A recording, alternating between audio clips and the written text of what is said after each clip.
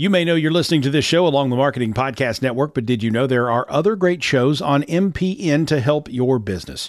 Christy Heiler hosts a fantastic podcast called Own It. Christy, tell us more about the show. Own It is all about celebrating women and non-binary advertising agency owners. We talk about buying out of the Boys Club of Advertising because less than 1% of ad agencies are owned by women. And where can people subscribe? You can find the podcast at untilyouownit.com. We're also on the Marketing Podcast Network at marketingpodcast.net. And of course, you can subscribe wherever you get your podcasts. You heard her. Go subscribe. Welcome to Collective Cafe to Go. This is the podcast version of the Collective Cafe. Now, the Collective Cafe happens every single weekday, Monday through Friday, from 8 to 9 a.m. Eastern Standard Time in Alpha Collective's Discord server, discord.gg/Alpha Collective. It is free. It always will be free. There are no strings. There is no bait and switch. If you like to listen live and even participate, come onto stage, comment in our back chat, you can do that. Whether you're on the treadmill, getting the kids ready for school, getting yourself ready for work, commuting into the big bad city, or maybe just even commuting from your bedroom into your home office. On Monday, we manifest. On Tuesday, we talk thought leadership. On Wednesday, we have guests take the stage, almost like an open mic. On Thursday, we do live book reads and discussions. And then on Friday, it's No Agenda Friday, where there is no agenda. Start your day off on the right foot, on the front foot, with virtual coffee, with the Collective Cafe, where we mastermind, we manifest, we collaborate, we help one another at the business of Web3 or anything else that intersects, whether it's culture, collaboration, creativity, innovation, disruption. So give us a subscribe if you're listening on the podcast, or come and attend one day. Remember, it is a safe, welcoming space, and you will never, ever be put on the spot. This is the Collective Cafe to Go. Well, good morning. It is Tuesday, May 30th, 8:01.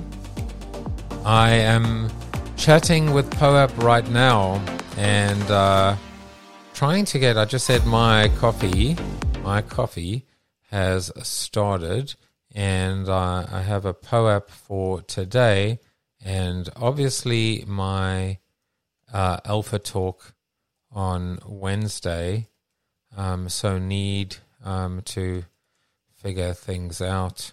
Happy to jump on a call and clarify. So, but basically what is happening, and in fact, I'm going to say, I'll be discussing you today in my coffee.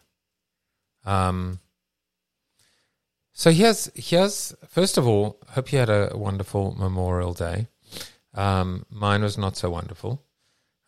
Actually spent it partly, my wife and I, in the ER.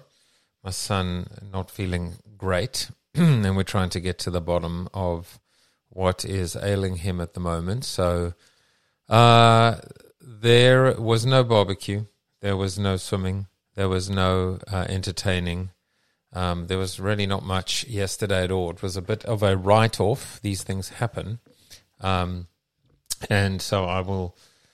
I'm moving on. And now just, I guess, treating Tuesday like a Monday for the most part. And I almost feel like it is manifesting Monday. Time to think about the week ahead, try to envision what needs to happen today. I guess just to be considered success. So for me, well, we have the next Alpha Talk, which is happening tomorrow. And I feel a little bit behind the eight ball on this because of the holiday weekend, but also what I've realized is I really need to reach out for Wednesdays the Wednesday before. Like, it's all got to be in the system 1 week before. So I'm going to be kind of doing that today and tomorrow. So that's a biggie. What else? I'm giving blood tomorrow, which is very important. I love to do that. Looks like I have... what else is going on today, this weekend? It's the first day of LGBTQIA plus, or I guess it's LGBTQ plus or LGBTQIA Pride Month starting on June 1st. There's a bit of a mess going on right now in the world, and I don't even know what to say. I mean, to be honest with you, sometimes I just get depressed. I just get depressed about the state of the world. And I don't know, I just feel sometimes that we are just so lost and getting loster and getting more lost. And it doesn't seem like common sense is prevailing. I'm just being honest. Like, I just wonder. I wonder where we're heading, and I wonder how, like, at what point do things turn? At what point do things solidify, or do we keep like just flip flopping? Do we keep on, kind of going backwards and forwards based on whether the left or the right is kind of calling the shots? At the end of the day, certainly, the United States and America, as Borat would call it, has a massive identity crisis. A massive identity crisis. Like, who are we? Are we conservative or are we liberal? Are we gun-loving or gun respecting? Are we God-fearing, or are we kind of atheist or secularist? Like, well, who are we? By the way, totally possible to be an and to be a both. But there has to be a place. There has to be some kind of a reconciliation or some kind of a happy medium where you've all seen that amazing logo, right? The one that says coexist, right? Coexist logo. I mean, I want to see. That's interesting. Wow. That's super interesting for me. The Coexist logo was created. You want to take a guess when it was created? I'm just putting it into the back chat. Coexist was created by Polish Warsaw-based graphic designer Piotr, which is like Peter, I guess. Piotr. There's no way I can pronounce that, but it sounds like Mlodenziak. In 2000 as an entry in an international art competition sponsored by the Museum on the Theme for Dialogue, Understanding and Coexistence. So Coexist is, 23 years young, 23 years old. And that really, for the most part, is kind of the goal here. Like, why, what's that great line? Why can't we just all get along? Where's that from? Why can't we all just get along? Is a part memoir, part polemic about the state of public discourse in Britain and the world today. I don't think that's the actual... I mean, there's a song by Jacob Whitesides. There's a book by Ian Dale. But I feel like there was... a movie. It says, it's interesting, on May 1st, 1992, Rodney King said, people, I just want to say, can't we all just get along? There are so many, but I'm thinking of a movie that it was a famous movie or famous quote. I'm getting Mars Attacks. In the 1996 movie Mars Attacks, Jack Nicholson asked the question, which was made famous by Rodney King. Oh, so that's actually where it comes from. Why can't we all just get along? The complete transcript is available here. Wow. Okay. So very interesting. We've got Rodney King. We've got Mars Attacks. Hello, Tim. Hello, Christopher. I'm on a, I don't know what thread I'm on right now.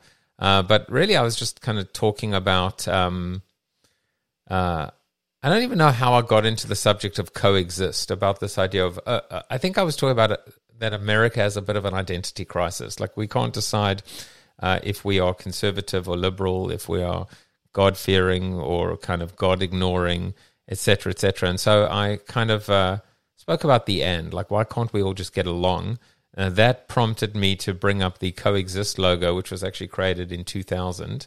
And somehow I got into the subject of why can't we all just get along, the quote, which I was quoting a movie, but actually the original attribution is to Rodney King. So I've already learned a ton in the first 10 minutes, this idea of coexisting and figuring out a happy medium so that we don't just keep going backwards and forwards and backwards and forwards. I guess all this came from the fact that I was looking at my calendar. I was saying that, today feels like a Monday.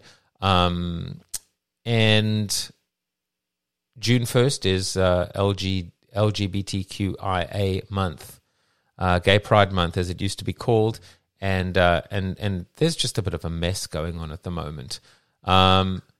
Target removed all of their, or altered, or did something regarding their Gay Pride merchandise. So I'm going to put that into the cafe chat, like so. And then I also, so this article says, Fairweather Allies, advocates call Target's removal of Pride merchandise a betrayal. Now, I'm just trying to find the article, but apparently Target's stock just hit an all-time low. Or at least, I'm trying to find the article because like this weekend, it definitely crossed my path. And I guess the question we have to ask ourselves is that because they removed their merchandise, or because there is this like backlash now, this I guess, can we call it a homophobic backlash? Not really sure. But this is the world we're living in right now, where you're kind of damned if you do and damned if you don't. I think the great irony here, and it's a pretty massive irony, is that we are always encouraging, challenging, taking brands to task based on their inability to pick a side, to have a point of view, to have some kind of a, to stand for something, to know exactly who they are, their backbone, their spine, their integrity, their purpose, their why. And when they do take one, we kind of like vilify them or recognize that it is, let's just be honest, a lose-lose situation. You take a side and you are going to get lauded by the one, lambasted by the other. And guess what?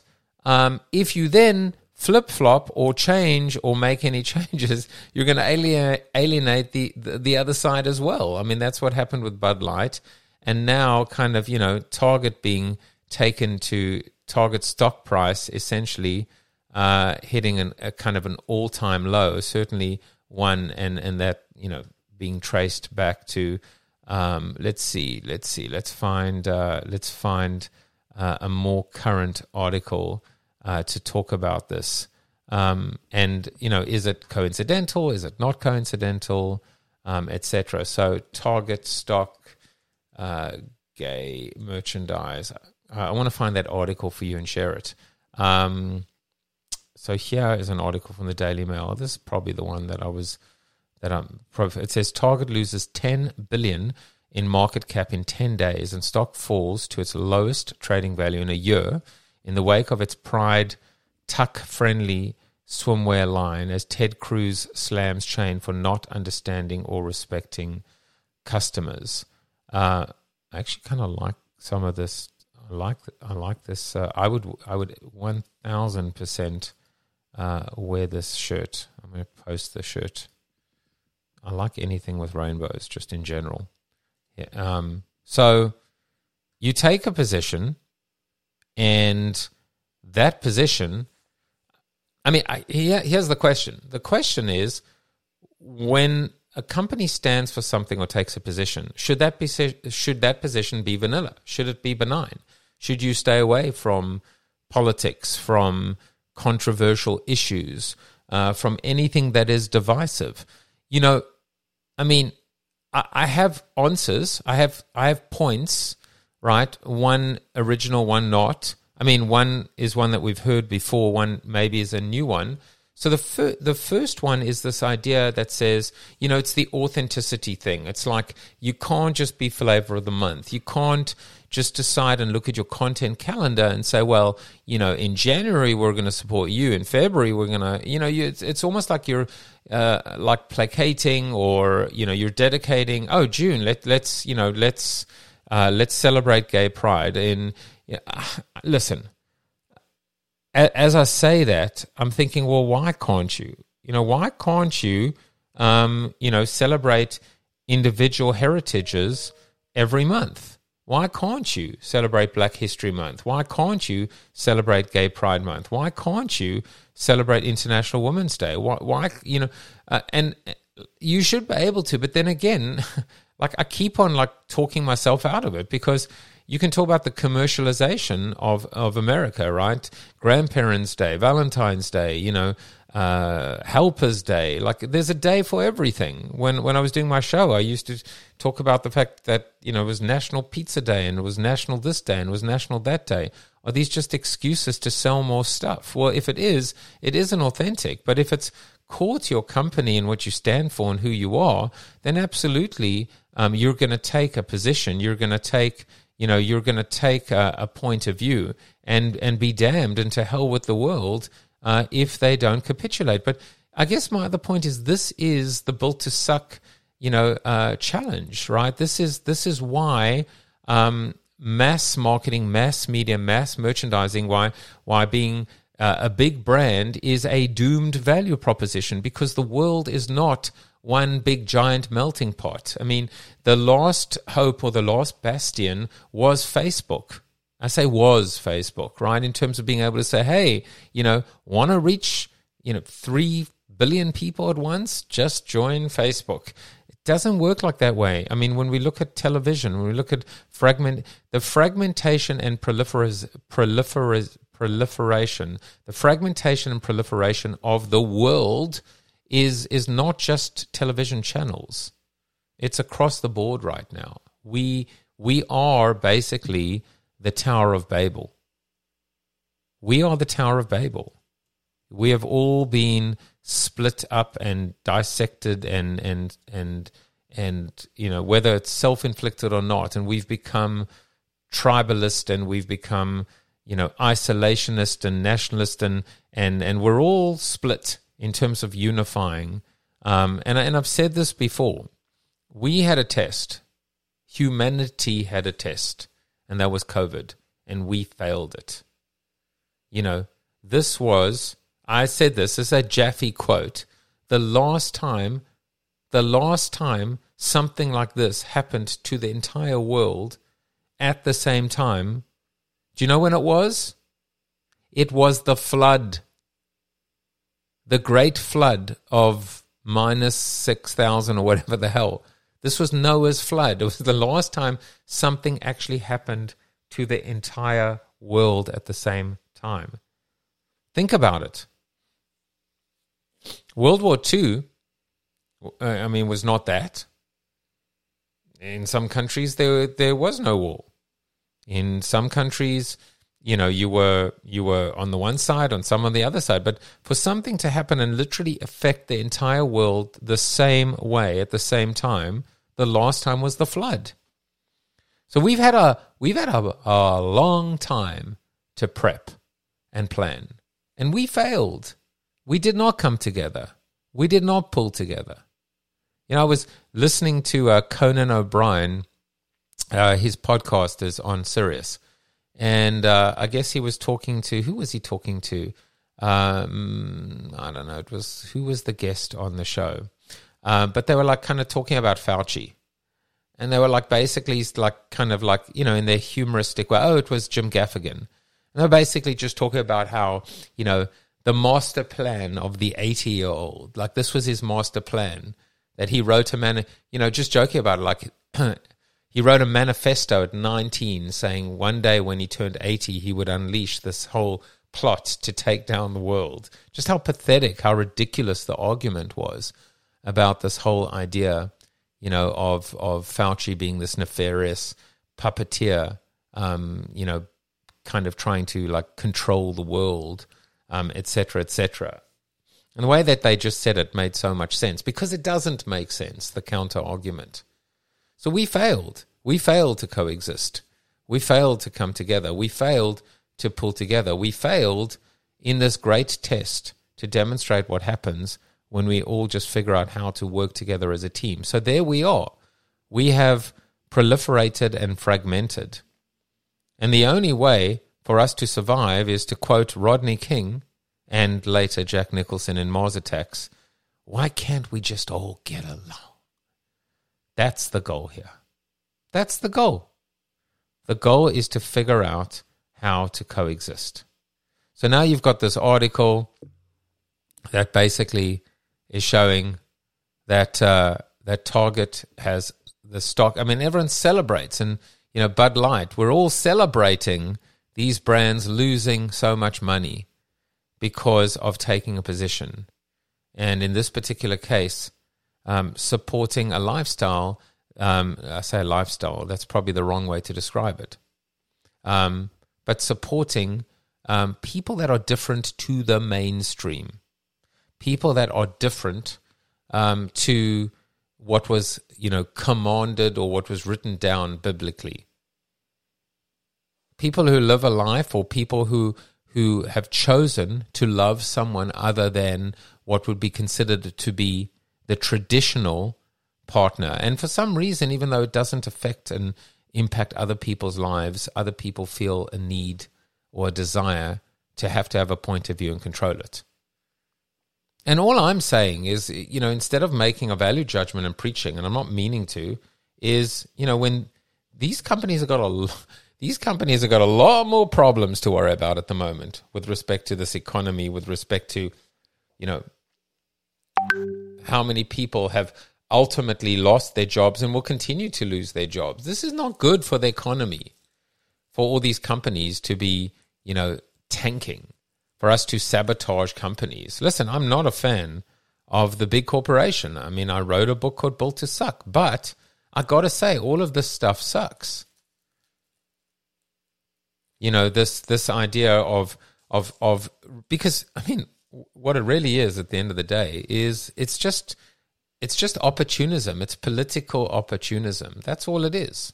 It's political opportunism to find an issue and then suddenly hang your hat on that issue, and that issue will propel you as a politician or a party to an elevated status. But anyway, enough of the preaching. I just thought it was kind of interesting, the fact that we're now kind of looking at the second company facing this massive backlash. And I think what we, it's the same thing. What we don't realize is that, there's this concept of the greater good. And it's something that I've been reading up on lately. The greater good. The greater good is something that everyone can buy into. If you keep laddering up, eventually you can get to a position where everyone is in agreement. And maybe that's the answer. Maybe the answer is until you get unison, until you get 100% agreement, you keep laddering up, or as I would call it sometimes, zooming out. And then once you've all determined what the greater good is, how to identify it, how to describe it, how to measure it, then the question comes down to, are you prepared to make a sacrifice? Are you prepared to do what's best for the greater good of your family, your community, your company, your party, your country, the world? The greater good is tough because it can and often does result in collateral damage, so to speak. if politicians are the biggest culprit. They claim that they're doing everything for their constituents, but it's really just a power grab on both sides. The greater good, what is the greater good from a political standpoint? I mean, surely it's unity. Surely it's a strong, country, militarily, socially, ethically. If we can define what that greater good is, then why would we not all fight for it? Why would we not all strive for it? If we can determine, that's why the why is important. That's why purpose is so important. That's why core values and core focus is so important. Because if everybody wants the same thing, if everybody desires the same thing, if everybody prioritizes the same thing, if everybody buys in and helps execute against that same, whether it's a BHAG or whether it's something else, then you should be prepared by definition to do what's best for the greater good of the ... So what does that mean? Well, what it means is being able to, if you're a politician, disappoint your so-called constituents. The day that a politician gets into power, they should now be able to say, I'm now committing to the greater good of my mission, of my mandate. And that is not constituents anymore. Or if it is, they voted already. They don't need to vote again. This idea of call your congressman. Unless it is a complete, comprehensive representative vote. It's just your active minority that are putting pressure on the silent majority. And I recognize that, that may sound great unless it's against you. I recognize that if, there is a mass shooting and everyone's calling their senators or the congressmen and basically saying to them, this is absolute bullshit and we need to change it. Like I'm basically advocating and saying, well, if it's a disproportionate percentage of the people that want assault weapons banned, yeah, I am saying the same thing. I'm saying, okay, so you've got an active percentage of your constituents declaring their dissatisfaction, but is that representative of the entire constituency? And so that's why my recommendation in this particular case is once you voted, you voted. And your opinion now, you can voice your opinion, but it can no longer be an excuse for that elected official to cower to the so-called, constituents. Now you are working for the greater good. In a company setting, the greater good has to be, your purpose, your why, your BHAG, your mission, and things like profitability and margins and revenue and other key measurements or measurables. So what does it mean? Well, it means that if you're on the leadership committee, if you're in a position of leadership and you are no longer able to fulfill the role, for the greater good of the company, you should step down. You should move on. You should rotate. You should find someone else. That's the greater good philosophy in action. Now, how many people do that? How many people are prepared to relinquish their control and relinquish their power? But I'm telling you, this is like one of the most powerful ideas. The greater good.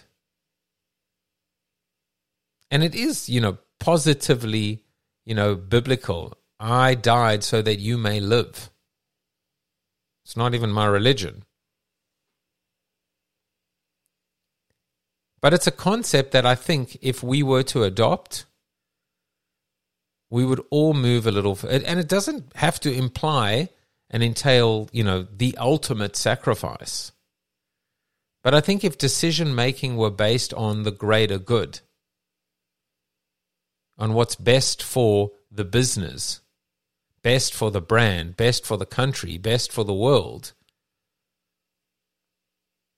we might actually have a chance of being a little bit more competitive, a little bit more salient, a little bit more compelling, a little bit more profitable, extend our lives personally and professionally just a little bit more. That's my thought today. I didn't even think I was going to talk about it. Literally this whole crazy tangent, it's not really that crazy, but came from me looking at my calendar and realizing that June 1st is the start of Gay Pride Month, and realizing how messed up everything is at the moment. So what can we do about it? I think in many respects, we can start to fight for the greater good. We can start to actually do what we believe is right and make the right decisions, and maybe build the greater good into our rubrics, into our evaluation rubrics. Is this best for the community? Is this best for my family? Even if it comes at a price. Bez says the influenza Spanish flu was a worldwide pandemic before COVID. Was it though? I mean, what did it literally affect the entire world at the same time as we know it, or did it affect some countries and regions? And you know, even so, what I will say is it didn't.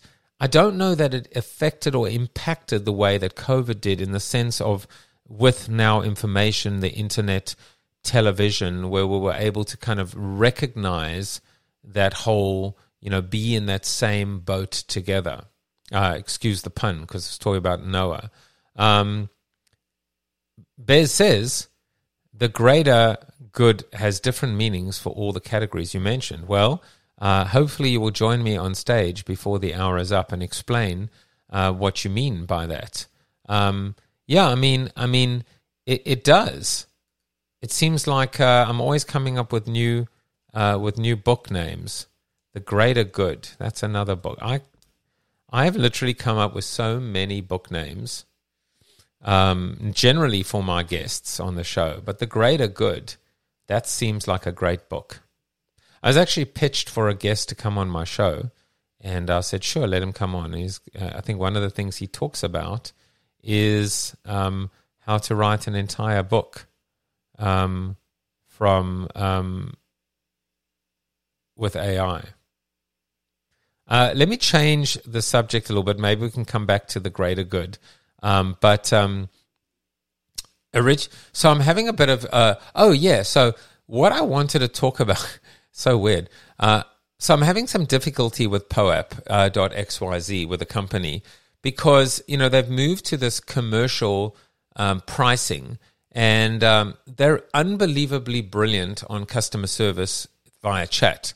But they don't really, I don't know if they're based in the US, but they don't really, it's a little bit asynchronous.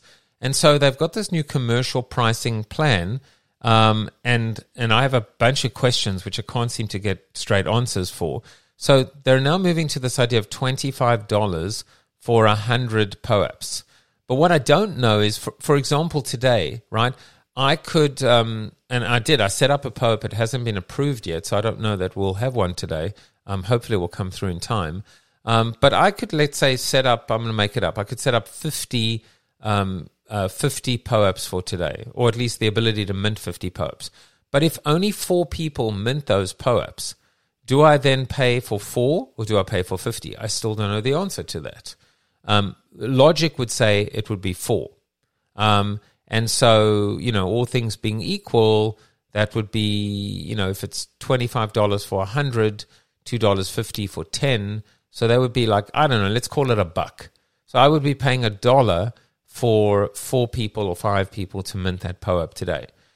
So what I don't know, first of all, is if I buy 100, you know, how do I use them? So if I, you know, allocate 100 today, but only 4 mint, then do I have 96 left and that's my bank? That would seem logical. But the other thing that I've been trying to explain to them is that I'm not sure why they're referring to, for example, the Collective Cafe as commercial. I'm not making money from it.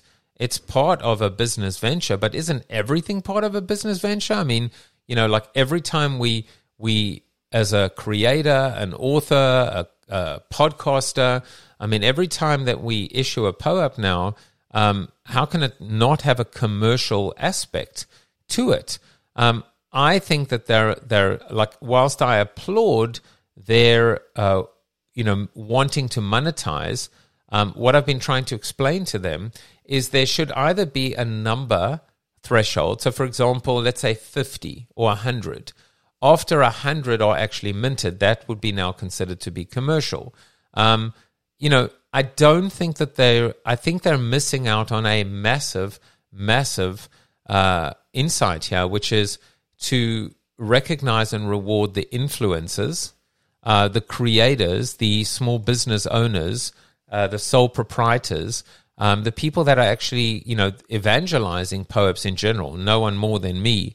And so to start to charge, which I think is great, they should be charging for businesses or scale. So, for example, if I'm Gary V and I'm, Gary V is a real business, so maybe that's a bad example. I guess if I'm Tim Ferriss, and I say Gary V because he's got, I was thinking of VCon, right? I was thinking if he wanted to give away, a PoAP that you were at VCon and I don't know how many people were there. Let's say there were 5,000 people there. I mean, that's commercial. Let's be clear. I mean, it's attached also to a ticket. It's attached to monetization.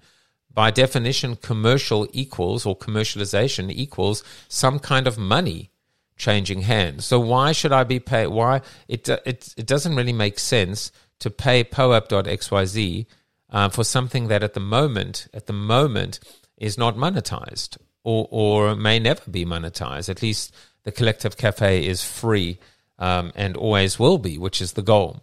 So anyway, being kind of challenged, going backwards and forwards with them, trying to help them understand that what's best for them and the category is to get more and more creators, content creators, influencers, evangelists, thought leaders to be using them, not curtailing them or inhibiting them or limiting them or charging them, especially when the product itself is still either in beta or experimentation form. Even, the alpha beta talks.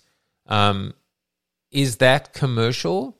Well, certainly the alpha beta talks being free or not commercial. Is there a call to action, which is hopefully that people will buy passes? Yes, but until that happens or until there's a certain amount of scale, I do feel that is a massive missed opportunity. And the problem, of course, is that there are competitors out there.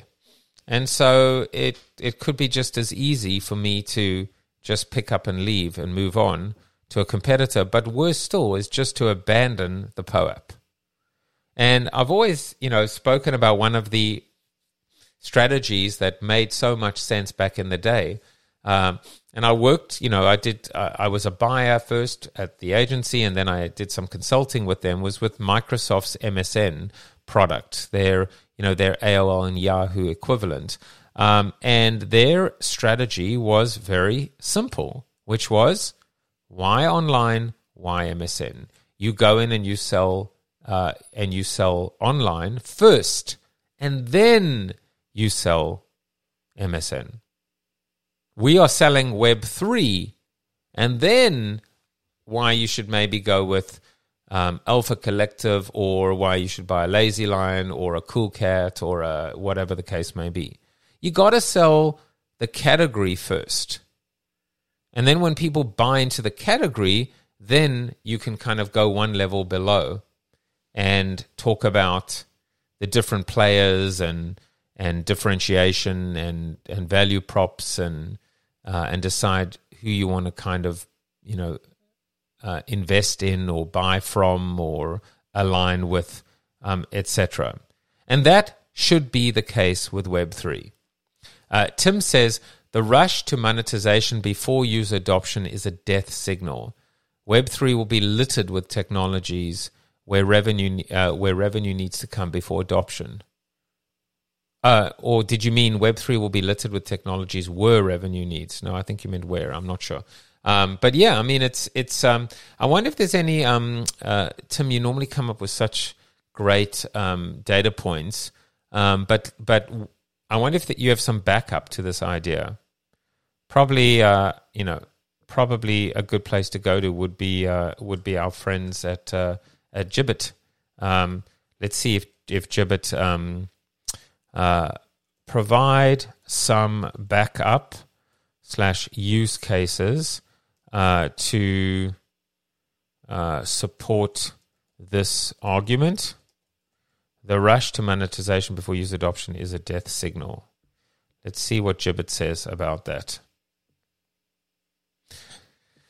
This argument essentially suggests that a premature focus on revenue generation without first... we get it. Number one, Quibi. The streaming platform Quibi is a prominent example of this argument. Launched in April 2020, Quibi sought to revolutionize the streaming industry by offering quick bites of content designed to be watched on mobile devices.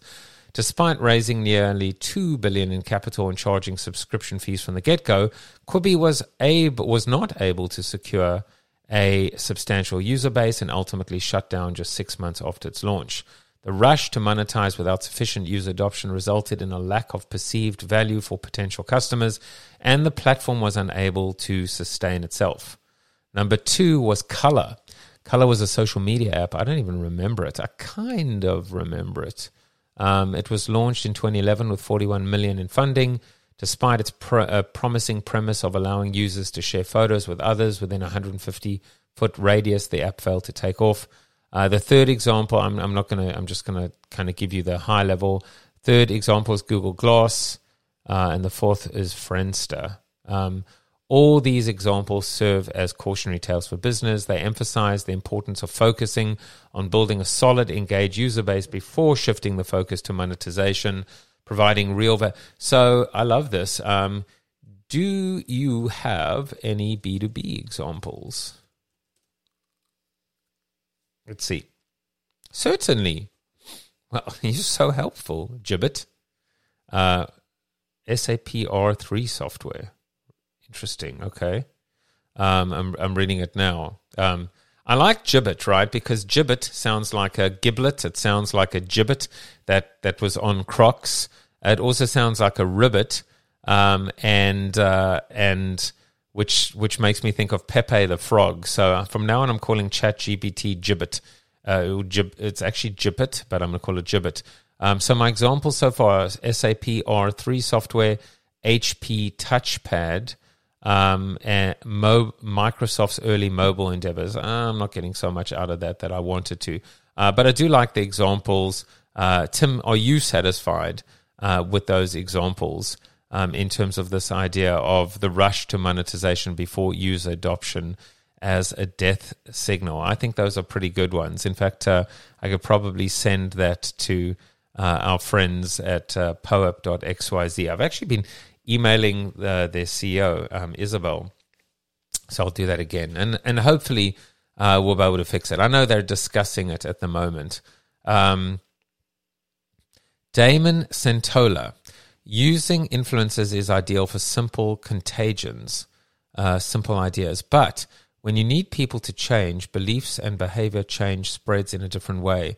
And through different channels. Any change that involves real risk, financial, psychological, reputational, requires more than simply coming into contact with a simple random adopter. That is when you need to go to weak ties.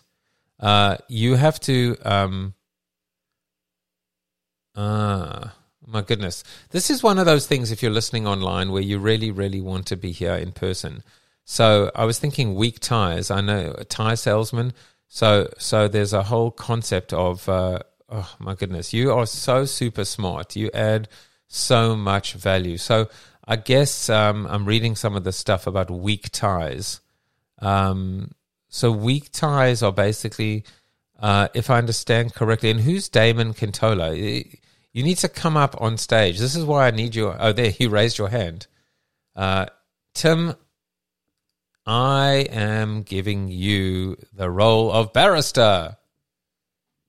Hold on. You can ring.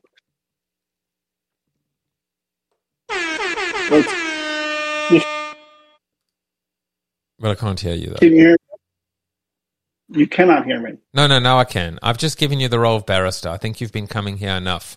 That means that you are now able to join the stage at any point in time. Ooh, all right. I'll make sure to abuse that. You can try, and then I'll take it away. How did it switch?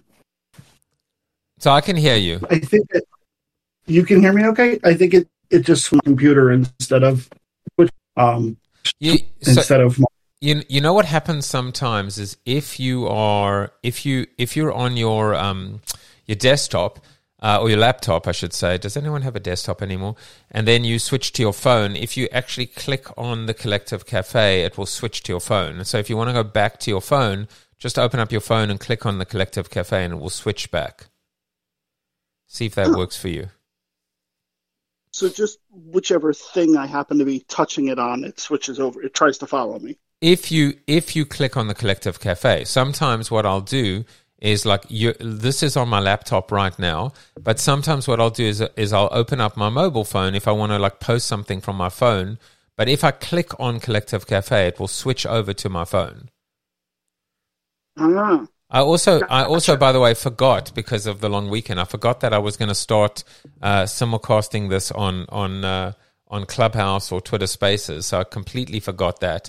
So I'm going to have to start that again tomorrow. But yeah, I mean, you're bringing in such an amazing concept, and I would love you to talk a little bit. Who is Damon Kentola? Talk about weak ties. Why did you even mention this in the sense of what we were discussing? It's just very interesting. Yeah, so sorry about that.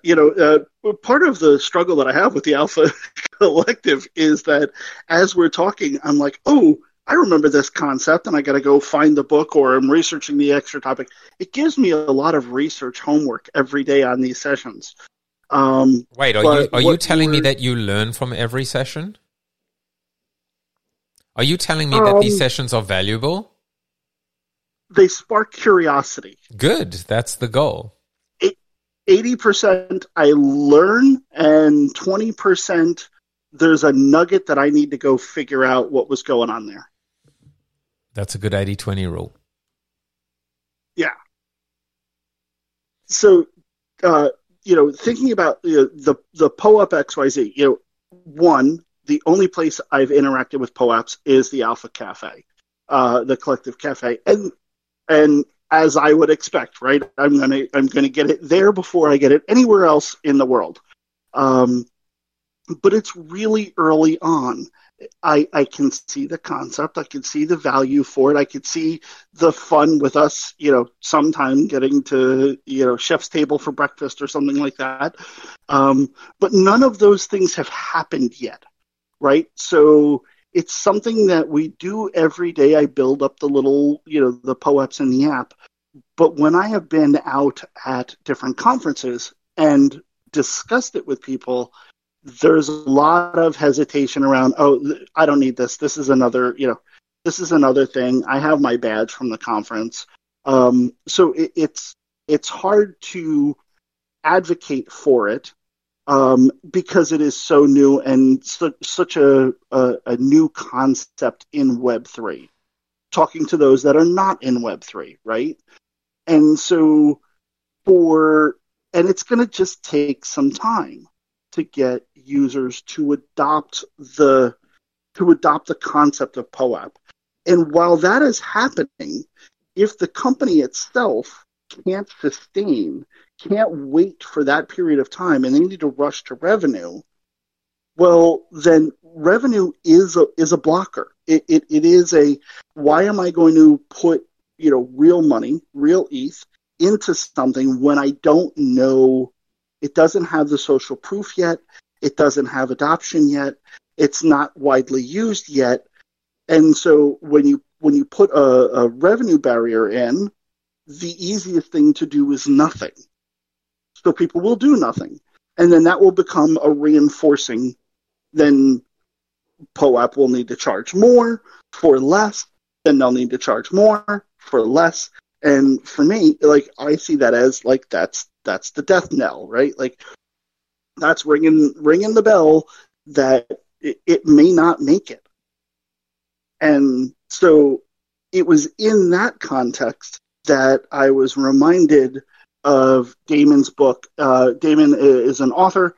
The book is Change, and it's analysis around simple changes, how ideas spread versus behavior changes is really the concept that he goes into quite detail on the book.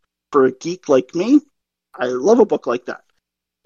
So the idea is that in influencers, where you have a simple idea, a simple concept, then yes, you can go to influencers because the mere exposure effect of getting your word out, getting your message out, getting your tagline out, getting your will spread faster with influencers. But if you want people to actually change their behaviors where there's any risk involved, right? That's where we talk about, like, there's a financial risk involved. I'm putting money up, reputational risk. I'm actually using it, and I'm the people in my sphere, I'm trying to influence them to use it. Whenever there's that kind of a risk, then influencers aren't the ideal path. It's the concept from the Stanford University study on weak ties. It's not the strong ties are those in our immediate circle. Think the collective cafe are strong ties.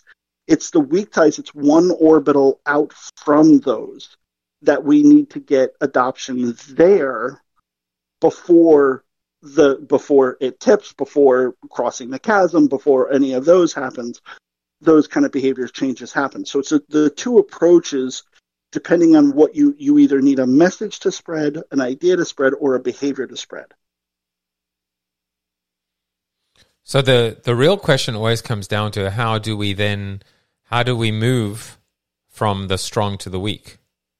How do we engage the weak? Exactly. And, a lot of the weak tie research is through, what we say is like live it. Right? Do you wear the rainbow shirt? Right? Do you use Discord? Right? Discord is a great example. Like, adoption of Discord. Well, Discord itself is kind of useless. It's useful because us in the community are here. This is where we're talking, and we haven't had any conversations about why we're on Discord. Right? We just are. And we're here, and we're sharing things in the cafe chat, and we're messaging with each other in there, and so those are that leverage, the weak ties. Because when I first was listening to you, it was, oh well, if you want to come over, we're having this entire conversation on Discord. So it wasn't about like selling Discord; it was selling the concept of that's where the community is having a conversation. Discord just happened to be part of it. Yeah, I mean, it's one of the reasons. So immediately, in terms of, okay, practically, well, first of all, I always say this, but your mission, should you choose to accept it, is to invite Damon Centola on the show. I always love this, which is reach out to Damon and say that you mentioned his book on the show, and see if he wants to. I mean, in the Collective Cafe, and see if he wants to come onto the show, and maybe there's a possibility for us to do his book, to do a live read of his book. So that's just an aside. If you choose to accept it, the mission, I will accept it. This message will self-destruct in 5 seconds. But it's another reason that. So here are my two takeaways, very practically. Number one is prepare a kind of essentially what I would call placeholder dummies guide to Discord. right? So just to say, hey, come join us on Discord, I think the implication is it's as simple as 1, 2, 3. 1, download the Discord app. 2, register on Discord. 3, click this link. But it's actually a little bit more complicated, right? Because then you've got to, you've actually got to just do a screen share, right, of someone doing it all for the first time and then saying, well, because I don't even remember how I did it. But probably that should be a next step, which is to prepare a little. I have an intern starting in a week. I'll get him to do it. I'll say, can you provide a I could probably just ask ChatGPT to do it, but it probably makes sense to say step guide. Right, 1, 2, 3. So that's the first thing. The other thing is the simulcast approach, which I just completely forgot this morning. But try a week of Clubhouse and then maybe a week of Twitter Spaces, and then just keep experimenting by letting people listen to the audio with this idea of saying, by the way, we are actually in Discord right now. And so it's a little bit like kind of the only, kind of gray in the middle is we're like, are we basically, we're not trying to steal people, right, from Clubhouse. What we're trying to do is just find people that are outside and say, hey, would you like to come and spend your 8 to 9 a.m. with us occasionally, or download the podcast? We're actually creating content for Clubhouse. I don't know. It's questionable for me, right? Is it like, and I'm asking, is it ethical? Is it unethical to do a simulcast? Everyone seems to be doing the simulcasts on Twitter Spaces or Clubhouse. But that would be my two things. One is, and with the first part is to basically say, listen, what do you do between 8 and 9 a.m. in the morning? What do you do? Like, if you're busy, then great. But if you're looking for content, this is where you should be. If you want to learn, this is where you should be. If you want to grow, then this is where you should be. If you are doing something that could involve some kind of a multitask, then this is where you should be. So you give people some context and use cases coupled with the education of how. And I think that's what I have to do. That's a part of, we're doing this challenge. The challenge has begun, by the way, which is to, get to 20, 30, 40, 50, etc.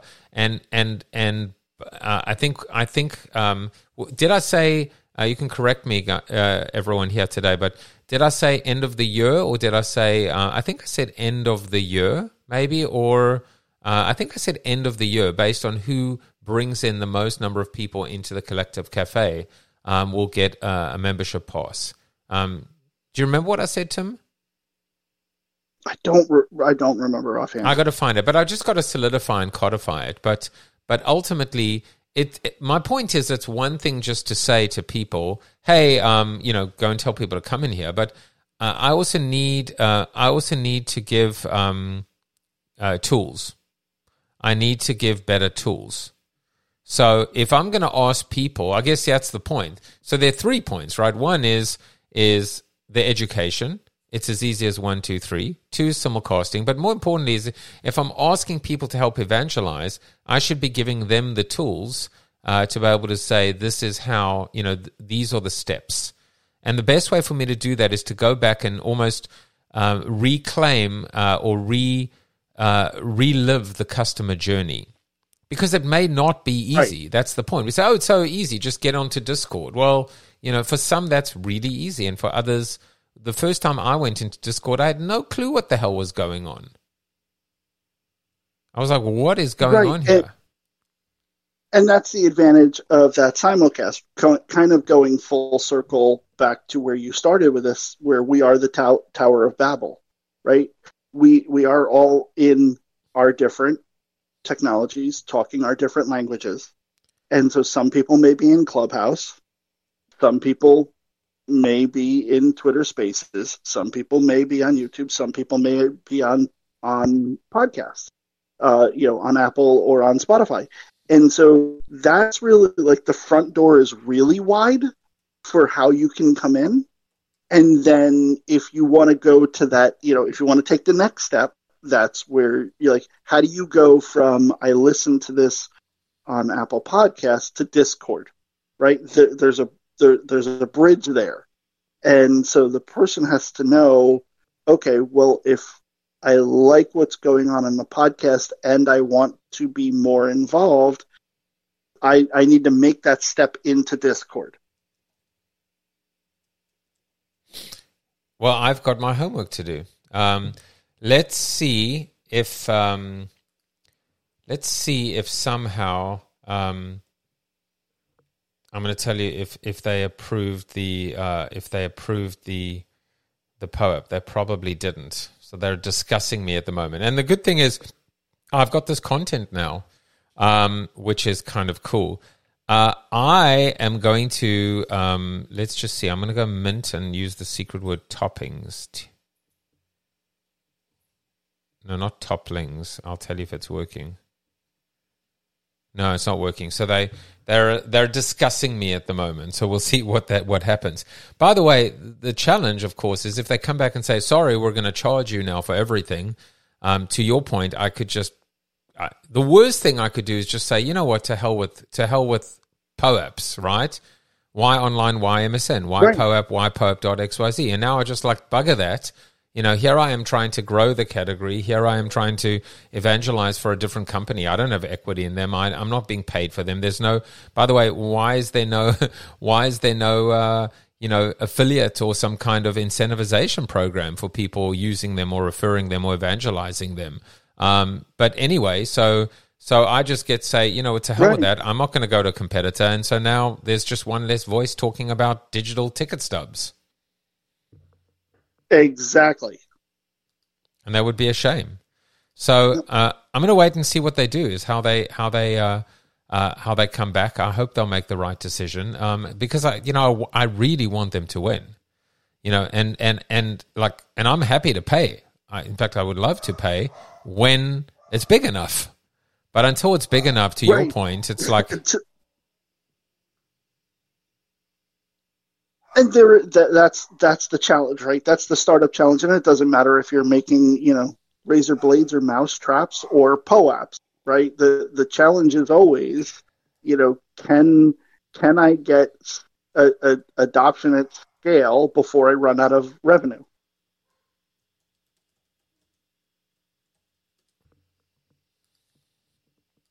Well, on that note, I'd muted because my dog was barking, but right at the death, you came up with the name for today's Razorblades, mousetraps, or PoAPs. That is the name for today's summary. Well done. It was going to be the Tower of Babel. I have to say, and I know I say this every single day or week, whatever, but man, this stuff is valuable. I would pay, if I was paying for this, I would pay. Talk about paying for PoAPs. I would pay, even if it was $1 a day. That's actually there's a business opportunity. That's where subscriptions should work. That's how it should work. It should be based on can you imagine paying $1 a day? Just $1. So you come in once a week, you pay $4 for the month. Just maybe because that's what Discord should be doing. That's a real, or Clubhouse, or Twitter Spaces. The ability to have the Twitter subscriptions are so stupid at the moment. It's because it's not. I don't even know. Okay, we're gonna have to hold this over subscriptions for another day. Maybe what we need to do is actually have an entire thought leadership day to talk about the future of subscriptions, because that would be interesting. Because can you imagine? I mean, just imagine, right? Imagine 1,000 people in the room paying $1. Imagine being able to get $1,000 a day, $5,000 a week, $20,000 a month. Wow, $20,000 a month by just paying through micro payments for $1. So, Tim, would you pay $1 for these sessions? Yeah. You better. I would pay $1 for these sessions. You better. I mean, I'm not charging you. I am a huge fan of the Slack model, the original, the OG Slack model of SaaS pricing. Which were you aware of the Slack model? No, tell me. When Slack first came out? Okay, so the Slack SaaS model was very easy. They pick whatever price. They chose, I think it was $9 a month. So it's $9 per user per month for Slack. But you only pay for active users. So if you have 100 people in your company, then it would be 100 times 9. Yeah, or $10. Yeah, basically $10 a month times 100. That would be the maximum that you would pay for Slack. But if only 50% of your company actually use Slack and you had 30 days of non-login, then you didn't pay for those 50 users. You paid less. And so it was in Slack's best interest to make sure that everything, every feature that they released, every update that they did, drove engagement and people using the platform. It was great for corporate ITs because I had a maximum dollar value that I would spend, but if people didn't use it, unlike every other enterprise tech tool, if you buy a Salesforce license, you're locked into that Salesforce license for 3 years. If you don't log in for 3 years, they don't care. You're paying. And so I thought it was fascinating because knowing how anti-Salesforce pricing Slack was when they acquired them, I knew it was only a matter of time until Salesforce changed that pricing model. But it was one of the key drivers to get Slack easily bought in to thousands of companies. So interesting. Monetization. Wow, that's a bigger conversation for another day, but it's a critical one. Yep. The why, the when, the how much. I will leave you today. Before I stop recording, I just asked ChatGPT, Gibbet, just to come up with some mobile app examples of the whole idea of rush to monetization. And the examples were Peach, Vero, Secret, and Path. I remember Path well. So we ended up with Quibi, Color, Google Glass, Friendster, SAP R3 software, HP Touchpad, Microsoft's early mobile endeavors, complex CRM systems, Path, Secret, Peach, and Vero, wow, and of course, this whole conversation about weak ties, Razorblades. What was it? Razorblades, mousetraps, or PoAPs. I will let you know what happens, or all three. I will let you know what happens in terms of these, and we discussed the greater good as well. It was all jam-packed into 1 hour, and hopefully you got your $1 money worth. I will see you all tomorrow. Have an amazing day. Hope you had a wonderful, wonderful Memorial Day weekend, and talk to you soon. Bye, everyone. This podcast is heard along the Marketing Podcast Network. For more great marketing podcasts, visit marketingpodcasts.net.